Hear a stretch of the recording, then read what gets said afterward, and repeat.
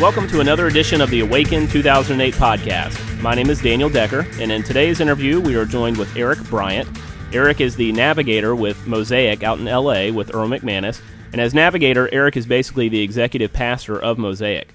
And in this interview, Eric's going to talk about some of the inner workings with the Awaken Conference and things we might be able to expect, and share some of the specific details that they're doing to make this conference very intentional, very relational, and make it more of an experience than just a conference.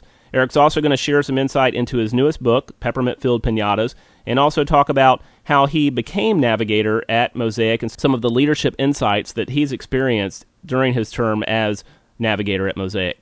So take a listen. We hope you enjoy it, and we look forward to seeing you at Awaken, April 1st through the 3rd in Pasadena, California. And don't forget, jump on awaken2008.com for conference details and to order tickets.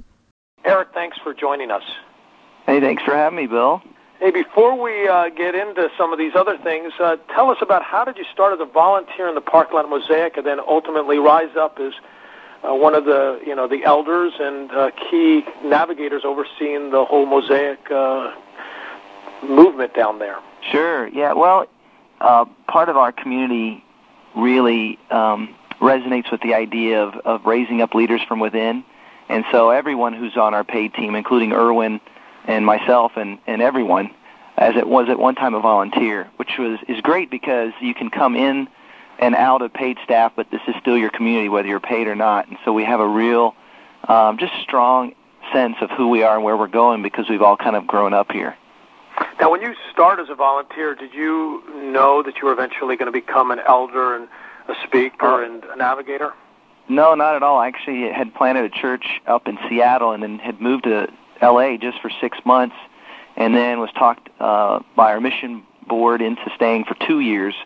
And in the midst of those 2 years, really started to fall in love with the city and this community and realized this was my mission field all along. And so, yeah, no, there was never any sort of aspiration toward that, but, the opportunities have come as the years have gone by.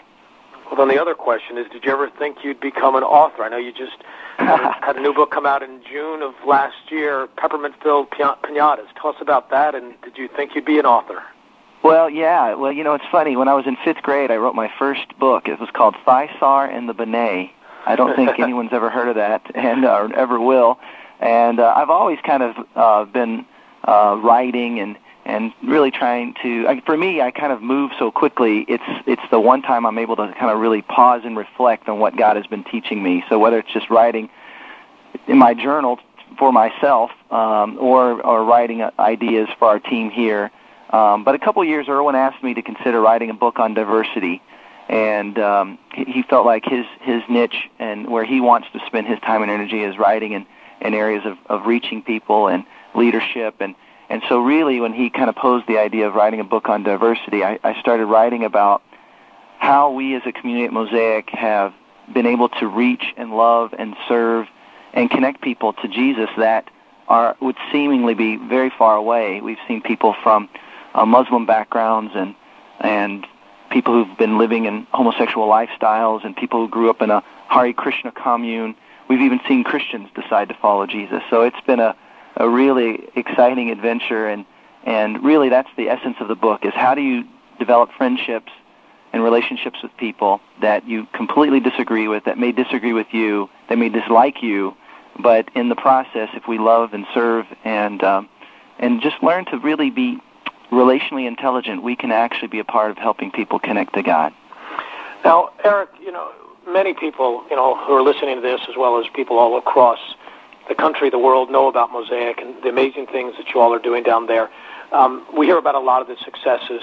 Tell us about some of the challenges that you maybe personally deal with or you as a leadership team struggle with to maybe encourage people that it's not always easy.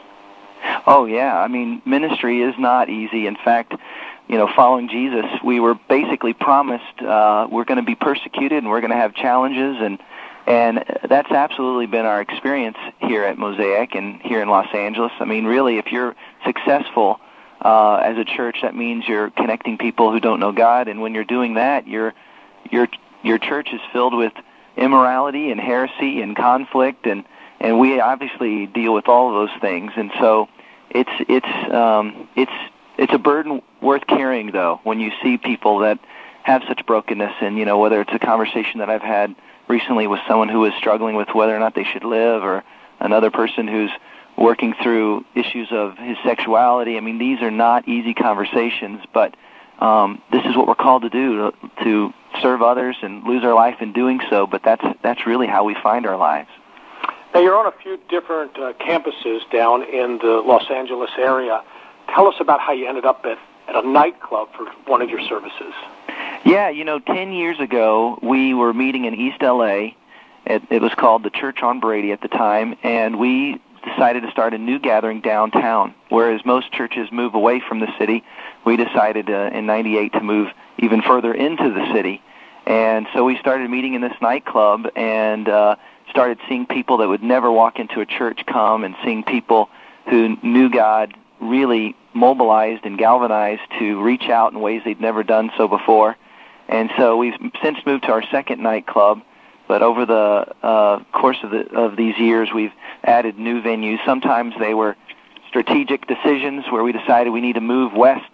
Other times it's been a part of jumping in and helping some of the church plants that we've sent out that needed a little extra hand. And so we currently have 5 venues here in the Los Angeles area, and one up in your area, up in Berkeley.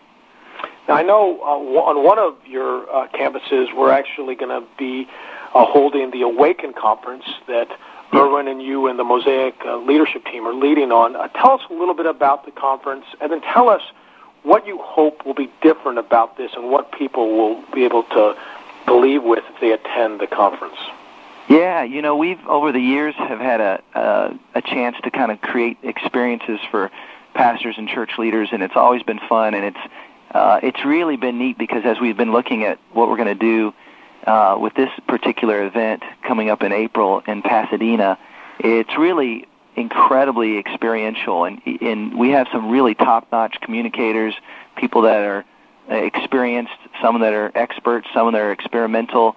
But what's really great about it is it's not just what we're going to hear from them, it's how we're going to go through this experience together. Part of what makes, I think, this conference and the conferences that we've done before so unique is the people that actually come. I mean, really, anyone sitting out there is someone you need to meet and can learn from. And so it's really, we try to create in many ways, 3 days to network with entrepreneurial leaders from around the world.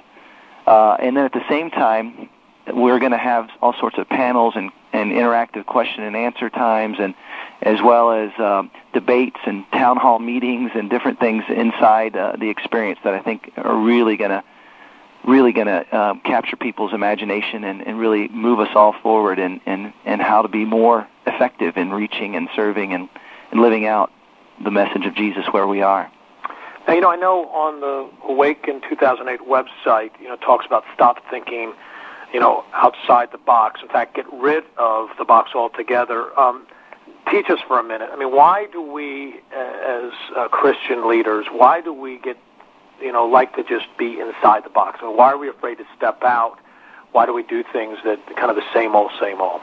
Well, I think if we're not careful, we can fall into really the mindset of our culture of being consumers. And I think that when Christianity shifted to become more consumer-driven, we ended up losing out on really the essence of who we're supposed to be. One of my favorite quotes that I always quote Erwin on is when he said, "The church is not here to meet our needs. We are the church, here to meet the needs of the world." And right now, we live in a world that doesn't want us to meet their needs because they see Christians as judgmental or hypocritical or angry. And so we really do have to kind of start thinking again about how do we engage in relationship and actually become the church on mission and serving and loving and reaching people in a world that's post-Christian. And so what's kind of fun for us, as well as challenging, is being in Los Angeles, we feel like we're experiencing the future and the challenges that come with that. And so we can experiment a little bit, and people can learn from our successes and more often from our failures. Well, you mentioned failures. Could you tell us a failure you might have had that from that failure help you grow, both as a leader as well as a follower of Christ? Oh, gosh. How long is this podcast? About 6 hours, so you got plenty of time. Well, one of the things that I think that has been so encouraging is the freedom to fail. I think that what we look for here is just to dream big and to try things and to the freedom to experiment. And I think just personally something that I've really been wrestling with and realized that God has been teaching me is that sometimes I spend too much time listening to the critics. And what I need to do instead is to forge ahead and serve those people that are looking for God and serve those people who are wanting to grow in their faith and not always just try to appease those people that really are never going to be happy. And you can always learn from your critics, and we should always listen, even if we don't let it necessarily control how we make decisions or how it guides our life. Really, we should allow God and the godly counsel around us to do that. Now, I know you don't want to let the cat out of the bag, so to speak, and let us know everything that's happened at the conference, but I know there's a few exciting things that you might be able to share with us. Could you tell us about it? Well, sure. I mean, we've been dreaming up some fun ideas. I mean, one thing we've considered is doing something where we actually have throughout the day people have a chance to jump in a booth and on camera share some of their questions, and then throughout the day we might even have the opportunity for people to watch those films and choose people's questions that they want answered, and even choose some of those people asking the questions to join the panelists. And so I think again the interactive nature of this experience is going to be really powerful, and not just having the questions answered, but getting up on stage with some of these others that are practitioners out there just learning and struggling and trying just like we all are, I think is going to be really, really fun. Now, I know that everybody who's listening to this will be attending will get a chance to meet you personally, but for those that are listening right now before they get to meet you, tell us a few things about yourself. So I'm going to actually let me go ahead and lead with the questions and you respond. Tell me a book that you're reading right now. I'm reading 2 books, Black Swan and Microtrends. Okay, tell us about those books.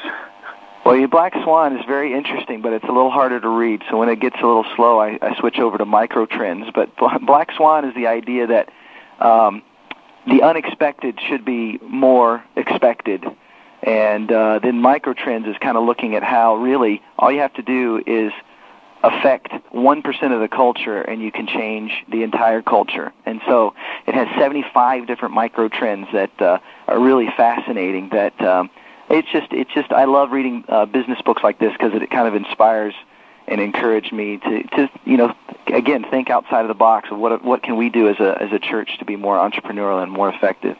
Now, the times I've spent around you and Erwin and your team, it seems that you're always going to movies in the evening, new release. Tell us a movie that you've seen recently that really has just stuck with you. My wife and I just saw Juno a couple weeks back, and it's I couldn't believe later it was nominated for Academy Award because it's this quirky little independent film. The guy who does the music soundtrack is a part of our community here at Mosaic, and so I really went just to kind of support him, but it was such a great movie in that it was funny. It ends up, having kind of a nice moral ending to it, even as it's looking at the lives of people who are really broken and messed up. And I really enjoyed Juno, so that's a good one I could recommend. Now, you say the person that did the soundtrack goes to your community. So, speaking of music, if you're listening to an iPod, what are you listening to? What type of music do you? Yeah, lately I've been listening a lot to the Fratellis. My wife loves Lily Allen. Both of them can be a little coarse at times, but those are kind of some of the stuff I've been listening to lately.